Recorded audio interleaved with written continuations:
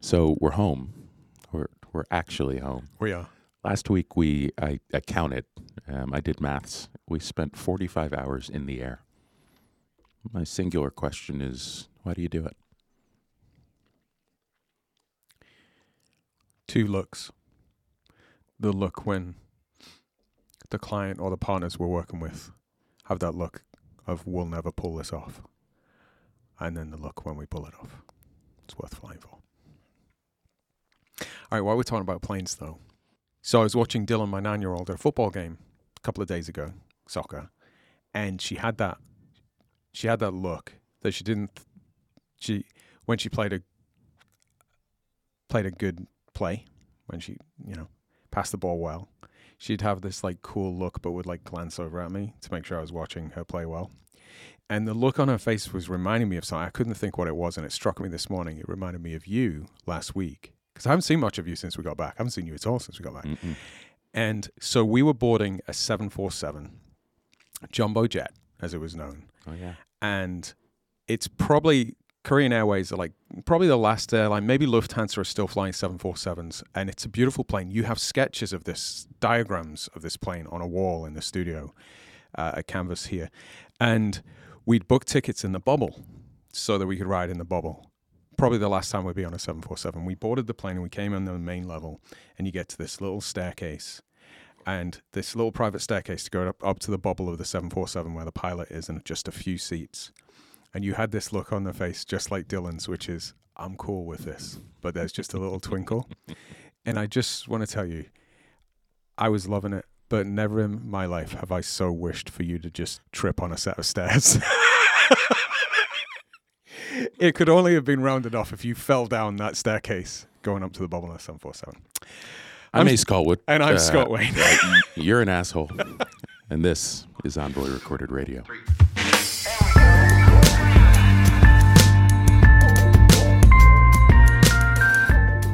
Okay, we are back in Richmond, Virginia. I'm not going on a plane for 2 weeks, which is great. You are, but we're recording from Canvas. We're recording from Canvas Studios, but we're going to be leaving Canvas soon. Tell us about that. Are we going out of business? Is business hard? Can we not afford the rent? Business is hard in that the work we do is hard, but business is going pretty well. Despite that, this is the end of an era in 10, almost 12,000 square feet of urban Camp David, as we call it here in Richmond. And it's time. You'll have to confirm, how long have we been here officially? 6 years? Pretty much since the start of the film. Kelly Beekman found these disheveled old houses on the wrong side of the river when we were looking for real estate. And nobody would rent us anything because we didn't have a credit history.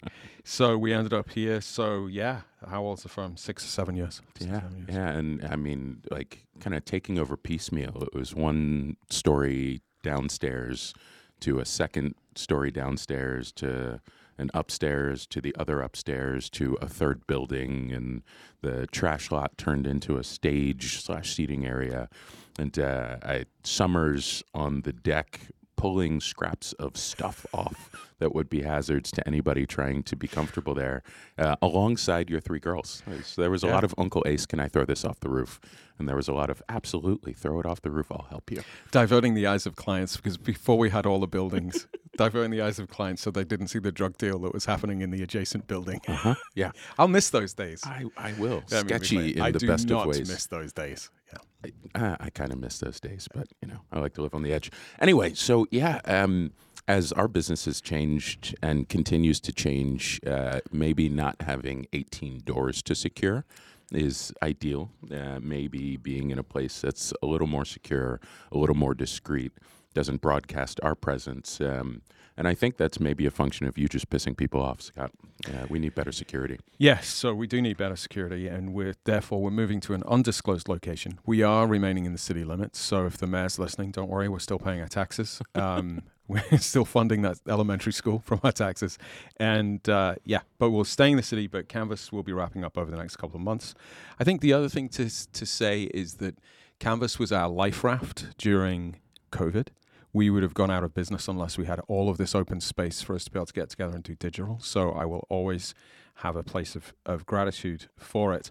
But it's a good example of getting business bets wrong as well. I was very wrong on this. My prediction post-COVID was that we would have much more. We would either have people working in the office full-time or remote. It would go one way or the other. And therefore, there would be huge demand for retreat spaces for people to gather as teams, either to get out of the office if you were full-time in the office, or if you were remote to get together. And of course, where we've landed is this hybrid environment. And so actually, it's hard for us to encourage clients to do an offsite because what they really need is their people in the office on those days. Yep. And so the market, and not that we ever made money from the rentals, it's just that we do our thing now on client site. And so that demand for people to get, quote, out of the office is not there because the demand is to get in the office. So, which requires us being out of the office and kind of renders the space we have a little quiet. So what are we taking to the new space? Like, we'll still have studios. We don't need 4 studios. Yeah. We can probably with 1 or 2. Let's just be clear. We're leasing a fleet of buildings around the city. True. So yes, we'll have plenty of studios. Yep. But in the core space, we'll have a radio studio, obviously, and we'll have a broadcast studio, and then an awful lot of digital equipment that is helping us do in open source intelligence research and communications and all of the things that we do. And then the soft seating lounge space, hang space that I think clients who like to hole up here and hide from their team sometimes enjoy will still exist. You will be sent. We'll be sent those locations. Just coordinates. In order to drive the locals crazy, because I am back in Richmond. I'm really enjoying roaming around coffee shops and bumping into people. But we're not going to tell you where we are, but we will disclose the name of the project. The project name is Project Fiddler. Good luck with that. Fiddler for Americans who don't know what a fiddler is. Fiddler. Yeah, right. He's up and around. All right. Should we come on to Perry, involuntary sponsor of the week? Do the sting. Okay, who's being voluntold that they've sponsored I never us? thought I would say this, but the involuntary sponsor of this week is the Virginia State Fair. The only place, No, it's not. the only place in the state where I am consistently an 11. Did you see pig racing this time? No, so that was a county fair last year. I don't know what the difference is. Piglet racing. Piglet racing. Yeah. I didn't. But don't take the high ground on pig versus piglet racing at the county, not Virginia State Fair. I'm not doing this with you today. That's a ridiculous correction. It is very much my de Tocqueville moment where I step back and just observe. And Scott Wayne, the everyman. Every state has its state fair. For the Brits who are listening, we have a lot of people listening in the UK. This is sort of like a garden-fete for the state. So instead of for your school or your neighborhood where we do the egg and spoon race and the sack race, three-legged race, it is statewide. But the reason it's an involuntary sponsor of the week, our ranting at clouds section a couple of weeks ago, I talked about solving for men and women's bathrooms, for queuing in the bathrooms. Yeah. Well, porta potties are gender neutral. Well, so they have bathrooms there. Do they really? But for every male bathroom, there were 3 women's bathrooms. Of all the places, the Virginia State Fair has rebalanced, has equitable bathrooms. Where is the Virginia State Fair? I don't know. It's in a field somewhere. I mean, is it like around Richmond? Oh, it's massive. No. It's like 30 miles away. It's huge. It was like you could commit a lot of crime right now because pretty much half of all Virginia State troopers are on site at the Virginia State Fair directing traffic. The biggest tractors you've ever seen.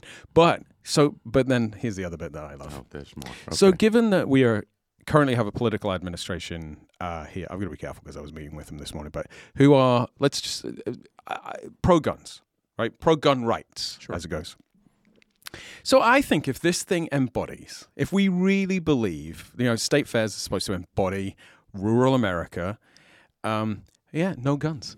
No guns at the state fair. Come on. Everybody should be armed. We should be armed to the hilt at the state fair. But I think this is the tell. I think we understand that actually a bunch of drunk people watching piglet racing is not the place for everybody to have firearms. But apparently bars are. I don't know. Struggle with that. Oh, I think there's always the official line, and then there's like the practical piece of, actually. And when I say no guns, no pocket knives, full scanners at this. So it's a big open fields, right? It's called the Meadowlands. Big open fields, but full body scanners to make sure no weapons going in a state that is, That's why I didn't go. They were going to infringe my rights. So fun. I wanted to take my gun, and I am boycotting the Virginia State Fair. All right, so and the county fair. As we are celebrating administrations, the next is, I never thought we'd say this, that we got 2 involuntary sponsors this week. We're giving some kudos to Florida. Yeah. Wow. If you were to say which state in the United States would be embracing building brand new high-speed train lines, I'm not sure the administration of Governor Ron DeSantis would leap to mind, right? No. But this is it. Brightline. Brightline Trains. It's a private company, has built a railway line, railroad, as we'd say here, from Miami up through Fort Lauderdale, all the way to Orlando. You can get from Orlando to Miami in 3 hours on a brand new high-speed train. It's doing great. It's doing wild. So again, back to, the difference between what we say for the headlines. And we say this a lot because we're inside government administrations a lot. Government administrations are much more practical than politics, dare I say it, social media requires them to be. High-speed rail, Orlando to Miami. Let's go ride it. Yeah. So in defense of everywhere that's not Florida, because I'm not going to just give Florida a win like that. And this is I used to live in Key West. I lived in Jacksonville, family in Orlando, some affinity for Florida and the Florida man that ends up in every headline. Bright Rail's getting a ton of money from Department of Transportation. So they're finishing the new line in California. They bought the idea of the Vegas LA thing. Is that they're them? They're looking for federal funding for Vegas to LA, but some Nevada construction as well. So I mean, I love and hate that Florida's leading the charge on this, but I really like the idea of federal investment in infrastructure in the places that need it. And Florida is a hard state to drive. But yeah, heading out west, we're seeing similar projects, and that's a win. So involuntary sponsor, maybe Florida, maybe Department of Transportation. You choose depending on how you feel about either of those entities. What's next? The zeitgeist. There's a sting for that. You wanted to talk about saving planets. Yeah, but before we get there, let's do fabricated comedy. Yeah, Hasan Minhaj. This is new this morning, right? This is this is when I was kind of fiddling around the story. Project Fiddler. Hasan Minhaj, probably best known for the Patriot Act with Hasan Minhaj. So he is I should probably know his.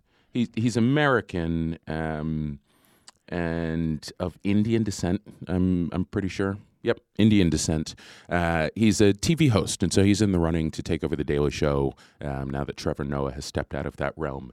And it just came out through a profile he did that some of his stories have been fabricated in large part. And his defense is that, he's got a nugget or a kernel of truth that he's wrapped some narrative around. And, that's kind of messy. So he did a profile with The New Yorker and admitted to fabricating details of past stand-up specials. And so his line, and I pulled this quote, "Every story in my style is built around a seed of truth. My comedy, Arnold Palmer, is 70% emotional truth. This happened, and then 30% hyperbole, exaggeration, or fiction." And the defense is that comedy is not made up. You go back to the Mitch Hedbergs or Stephen Wrights of the world who, we know that they tell complete truth, and then there's the Rodney Dangerfields who make stuff up. And it's funny on either side. But I think in an era where we are leaning on comedians often to push the envelope of what is acceptable and, importantly, shine a massive spotlight on some inequity in society. For the brown guy who made up the story about his prom date not wanting to, or her parents not wanting to be in a picture with a brown guy, and he was left on the steps of prom pictures, that spotlights a racism that can be rampant in this country and across the world. To find out that specific instance was fabricated does all of the people who might be marginalized in a society a disservice. It's another one of those fake truths or hoaxes that now, what can we believe? And so yeah, that was a hard one to read through, not because I followed him, but really because of, I think, what that says on a national or international scale and stage. It kind of screws the rest of us, and that's not great. It's interesting, the obligations that comedians have. And I think I've seen Jon Stewart make this argument that it's not his responsibility to tell the news because he's a comedian. And I disagree with that, actually. Satire has always played a deep role in defending democracy. Charles Dickens, his humorist writings were attacks on the sort of social fabric and infrastructure and the governments at the time. William Shakespeare's stuff. I still debate whether Shakey really existed, but I think there is an obligation. There is an obligation with viewership, and it might not be to tell the truth, but it might be to clarify whether you are telling the truth or not, whether you're just making up stories or whether these are based. And I think your description of the sort of racist incident, he also has Islamophobic incidents that he's now admitting didn't happen. Yep. It's a little more loaded, isn't it? And his family history or demographic adds even more weight to it. So yes, he's Indian. He is Muslim Indian. Mm-hmm. So he's a minority. He's a religious minority in the country of his family's birth, his parents' birth. He was born in the States. He's then a minority in the United States based upon race and ethnicity. And then to sort of lean into that, especially at these heightened times, both here and in India, about those things. Yeah. It's often misunderstood this. The largest Muslim country in the world is India, which is a Hindu country. Just the sheer scale of the population. It's massive. You can have a minority that is the majority in the biggest, world. right? Yeah. So there are more Muslims in India than there are in Pakistan, for instance. Mm-hmm. Certainly than in Saudi Arabia or Iran. And so you have, there's I think particularly with Minhaj, who, again, in the running for The Daily Show, has been like, he's on, I think he was one of the big list, Time or Forbes, etc., 100 most influential people in the world. Like he's kind of hit that pinnacle. To be a comedian whose work is rooted in truth, and that allows you to push the envelope and to be a voice for marginalized communities. If you find out that it's a comedian without the rooted in truth piece, like, who is he? So then The Daily Show. Yeah. The Daily Show's premise, that it was started by Jon Stewart, and then I think Trevor Noah took this up several notches, is to call bullshit where you see it. But if your presenter is a known bullshitter, which Jon Stewart and definitely Trevor Noah were not known as. Yeah, and I mean, think about Stephen Colbert as well, right? Yeah. And what they were able to do with their shows. I'm not sure. I'll put a hard line on this. I don't think The Daily Show can keep its reputation if it puts Minhaj in the seat at this point. And I think the producers of The Daily Show are probably listening to this podcast to see what we think about it. Well, yeah. So there's our vote. So actually, talking about, I'm seeing Trevor Noah on Friday. I am too. Which show are you going to? I was trying to imply that he was coming over for dinner, but he's just performing. If you said I am too, you should have said I am coming to dinner as well. He's stopping for cocktails at your place. Those two lies. He doesn't have time to do a full dinner because he's having dinner. We have dinner before, but we sort of imply that Trevor's joining us for dinner. I'll see him backstage. Whatever. You probably are. Trevor Noah's coming. Are you going to the Late Show? Do you know, there are some people I resent, and I resent Trevor Noah because he is simultaneously brilliant, funny, and attractive. Like, nobody should be allowed to be those. It's his hair, isn't it? You are two of those. You just have to guess. Hey, while we're talking about satire, I notice you have multiple colors of that same cap. I do. So your cap says articulate. It depends on who's. But we're talking about satire, right? So you're wearing satire on your head. Yeah. So I had Vera custom make me. She found an embroiderer in town, and I found a hat that actually fits. And I had her design just a word mark that says articulate. And it's actually a fascinating experience because I think for the uninitiated, they read it as articulate. I had some woman in Union Station as we were sitting having lunch. Your train is on platform 7. She spoke very loudly and clearly to me to compliment my hat. She was thrilled. It was this lovely, kind of quirky white woman. And this is important as I get to the why of the hat. she was like, I love your hat so much. And I turned and I said, Vera had it custom made for me. And she's like, more people need to do that. Articulate. Yeah. But like to speak clearly. I'm going to get Vera to get me a cap that says enunciate. No, don't do that. Unless it's a newsboy cap, and then that's funny.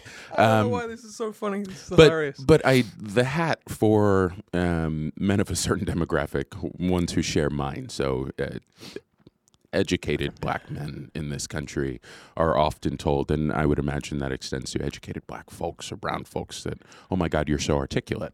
And I used to be really offended by that because the kind of underlying implication of the dog whistle there is I didn't expect that you might be able to use big, scary dollar words. And, I'm less offended because the reality is I'm more articulate than 90% of folks. And like I've copped to that. But for anybody I've seen in airports, in walking through Carytown, etc., you get a particular nod from black folks who see the hat. And you know what the nod is. And then you see people of other races or backgrounds who would not have had the "you're so articulate" experience read it as articulate, as a command. And it's fascinating to see who responds and who reacts. That moment in history where Perry's just laughing right now. Where then Joe Biden, Senator Biden, referred to Barack Obama as articulate, is anchored in the minds of black men in particular. Yeah, but forgotten about by most others, and so you read that word differently. Yeah, and so I've got a couple hats, and I've got a template that I've offered to buddies of mine at cost to have similar hats made. So I've got a couple who are sourcing hats to have custom embroidery articulate put on it, and we may end up with Articulate Clothing Essentials as a brand, because that spells out ACE, and that makes me very happy. I see Perry nodding. Yeah. This might be a thing. So if you'd like to order your cap, email radio@envoyportfolio.com. There we go. Sorry, I just got this vision of people articulating words to you. Oh, because not only can I use those words, but I can't hear or understand them unless they're said very clearly. So, that's just me existing in the world. Thank you. You know what I'm going to do now is the next time we board a plane and there's a flight attendant clocks the cap and you get the nod. You know the nod? Yeah. Yeah. I'm going to be like, Ace, your seat is 15D. And just see how it all goes. Jesus. All right. Okay. Saving the planet versus saving humans. Yeah, so different interpretations. So there's been a bit of a spat this week. A remote spat, a statement spat between... Mark Benioff of Salesforce and Bill Gates, formerly of Microsoft, Never heard of Gates him. Foundation, right. About how to save the planet. And Benioff is a big tree planting guy. He's he partnered with the Trump administration to the goal was to plant a trillion trees, and he's very clear. He doesn't think that tree planting solves climate change, but he thinks it's very important to take a nature-based approach. And so protecting the forests and the oceans is something that he's very passionate about. And Bill Gates has kind of said that's bullshit. Yeah. No, I'm gonna jump in and cut you off. Mother Nature doesn't give a shit about us. Yeah, we're not saving Mother Nature. This is absolutely not. Yeah, no, we're saving humanity, who continues to screw Mother Nature, and as a result of that, we are going to be screwed. Yeah. So as you're talking about comics, this was first delivered in like the 80s by who was the guy with the ponytail? Who had the foul mouth, who was, come to me. Anyway, he was always like, don't give me this save the planet bullshit. The planet's going to be fine. It's humans we're worried about. And that's sort of what Bill Gates is saying, is that the planet is incredibly resilient. And if temperatures rise by a few George degrees... Carlin. Thank you, Carlin, yeah. Actually, watch the documentary on him. Really interesting. I went from one type of comedian to another type of comedian is amazing. But... Anyway, so Carlin made this statement, and Bill Gates is essentially reiterating, which is this is he doesn't use these words, but he's saying this is a human warming problem. Mm-hmm. The planet is going to be absolutely fine. There's a nuclear reactor in the sky called the sun. The planet is working on a timeline of millions, if not billions, of years. And if you look at these environments like Chernobyl, nature recovers incredibly quickly. And we saw that in COVID. Yeah, how the canals through Venice Yes. cleaned up because we weren't out polluting them. Yeah. So, Darwinian theory tells us that the planet will adapt and we'll have different types of plant life, but we've lived through different temperature zones. The people who are screwed is Homo sapiens. Mm-hmm. And so it just got me thinking about, look, I appreciate both of them caring about this, both of them engaging on it. So Gates is taking a more sort of technological approach. He thinks we need human solutions to the human problem. Benioff is incorporating. He's not dismissing those. He's saying, but we should incorporate nature as well. I think I'm probably in Benioff's camp, but what I find interesting is we're using the wrong words. We're talking about climate change and save the planet. Maybe we should be talking about human environment warming or human environment heating. And I think now that we're seeing... Mm-hmm. in countries around the world, here in the United States, Arizona this summer was just unlivable.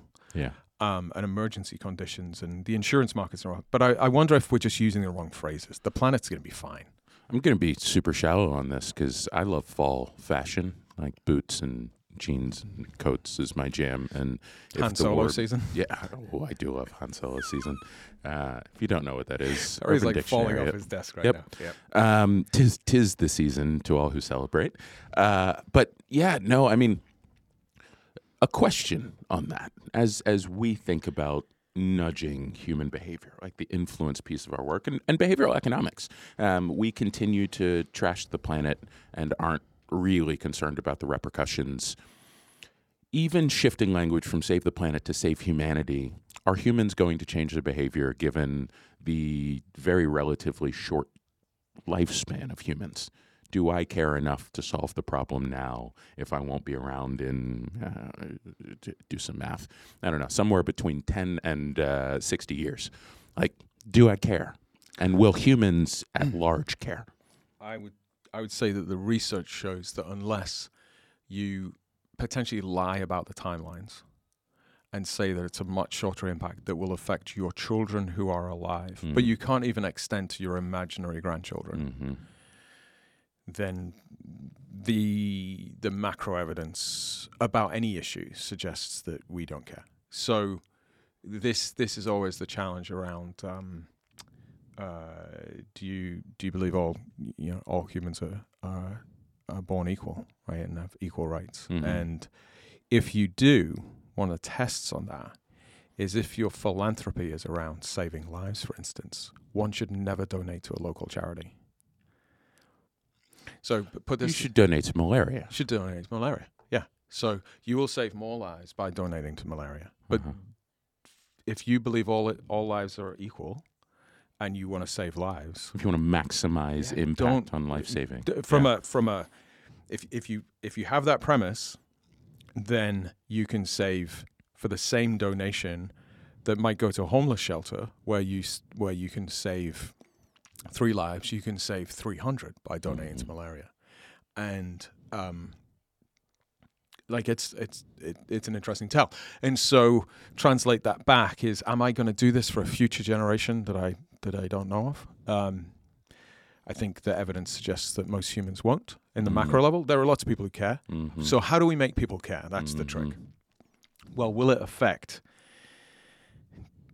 I talked about Dylan, my 9-year-old. Will it affect Dylan in her lifetime? Or will it affect Dylan's ability to raise children? We might be able to extend it out, but not great-grandchildren. Yeah. Right? Not beyond that. Yeah. The one other thing that might save us is in the insurance markets. Yeah, that's true. There is an argument that the future of global health is not determined by the United Nations in New York. It's not determined by the World Health Organization in Geneva and Rome, or the World Food Program in Rome. It is not determined by Washington or Beijing. It's determined in Bermuda in the reinsurance markets. And what we're seeing now is climate change being priced into markets and being priced into behaviors. And so all of those incremental gains that can be done on climate change, things like, yes, wind isn't the solution, but adding an element of wind power, adding sails to ships, right? The madness of we can get 3% fuel efficiency, say, by adding a spinnaker to a classic tanker, all start to come into play because you can fund it through insurance premiums. Yeah. And there is an argument that we have tipped that point because we're seeing that happen, and there may be hope. Yeah. I think this is where Gates lands. That's fair. Hey, I want to talk about pronouns Yeah. for a second as we go into tools for tools. Oh, that was the sting, just me really.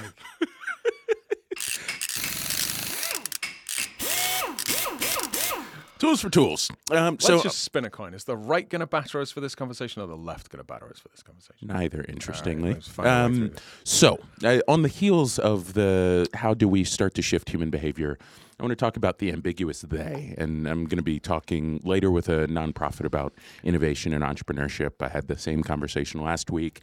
I ran a workshop on what it means to build an innovation culture. And this is one of the best tools I hand off because it's a little fun and it makes us think a little differently. So I talk about pronouns and the ambiguous they, not from the demographic or DEI lens, from the whose job is it to change the world a little bit. And we often see minor inconveniences all the way up to major inconveniences like world hunger, and we say they ought to fix that. And the they piece is where I get hung up. And so if you're an executive, if you were thinking about your team, here is one of the mini exercises I hand to folks. And I think it is relevant, particularly as we talk about climate change. Next time you hear yourself say they ought to fix that. Yeah. So the pothole on the way out of your neighborhood, in the grocery store, there are 9 self-checkout lanes. Only 3 of them are open. They ought to fix that. The next time you see or hear that phrase in your head, I want you to spend 90 seconds to 120 seconds thinking about how you would solve that problem. I don't need you to do it. I don't need you to have all of the technical expertise. I don't need you to know all of the exact answers or who to call. But just think, how would I solve that problem? Next time you say they ought to fix that. On the pothole front, for instance, you could stick a cone in the pothole so you don't jack your tire on it when you're coming out of a neighborhood. You could fill it with Quickcrete. You could call Arnold Schwarzenegger, who couldn't get his town to fix all the potholes, so he went around with a construction crew and threw money at the problem. You could, like a man in the UK, draw or spray paint phallic images around the potholes so the municipality had to come out and solve for the vulgarity, and while they were there, they fixed the pothole problem. I just want people to spend all of 2 minutes getting the muscle mechanics of, I could come up with 3 or 4 solutions to solve that problem. Some of them are probably pretty easy, and instead of expecting that someone else it's incumbent on someone else to solve this, how might I consider shifting the world around me for the better and for everybody else's benefit as well? Just that 2 minutes of thought experiment and exercise, it's mental exercise, starts to shift how we orient to real problems, real things in our locus of control that we can fix, but often like to pawn off and say they ought to take care of it. There's our tool for the week. You're going to force me to give some appreciation to a client that we provide support to, and she was complaining one day about she leads a sort of internal consulting team, and so sort of their job is to find problems, identify them, and it was about the trails in the city that they're not very. Yeah. The wayfinding is very good. They're not well signed. And I said, "Oh, stop whining. Just go fix it. You're rich. You're influential. Just go deal with that problem. I don't want to hear about it." I was sort of in your realm. And then a few months later, I was running on the trails and all of these brand new signs, and she had not said a word to me. Just did it. She went out, got the funding, worked with Parks and Rec. There's no great signage around the city. And not only did she do it, she did it without any fanfare. And I had to... There we go. One of the many hats I have eaten in my career. Well, we haven't pissed off the right or the left, but we are now they. There's your pronouns lesson for the day. Let's go to Tank Radio. Oh, they should... Now it makes sense. They should fix this. They should fix it. Pronouns, right? Oh. Yeah, we are now they. Sit with that and spend the 2 minutes thinking about how we solve the problem. Oh, we just say all the non-binary people should fix everything. We were so close to getting out without getting in trouble. Elizabeth said this morning she was listening to Dax Shepard. She doesn't listen to this damn podcast, but she listens to Dax Shepard every week. He and she are smarter than we are. She said, Dax has just said something you said, and he's taken a lot of flack for it. And I was glad he said it first. Go listen to Dax Shepard for my opinion on some of that. Okay, on to Envoy Tank Radio.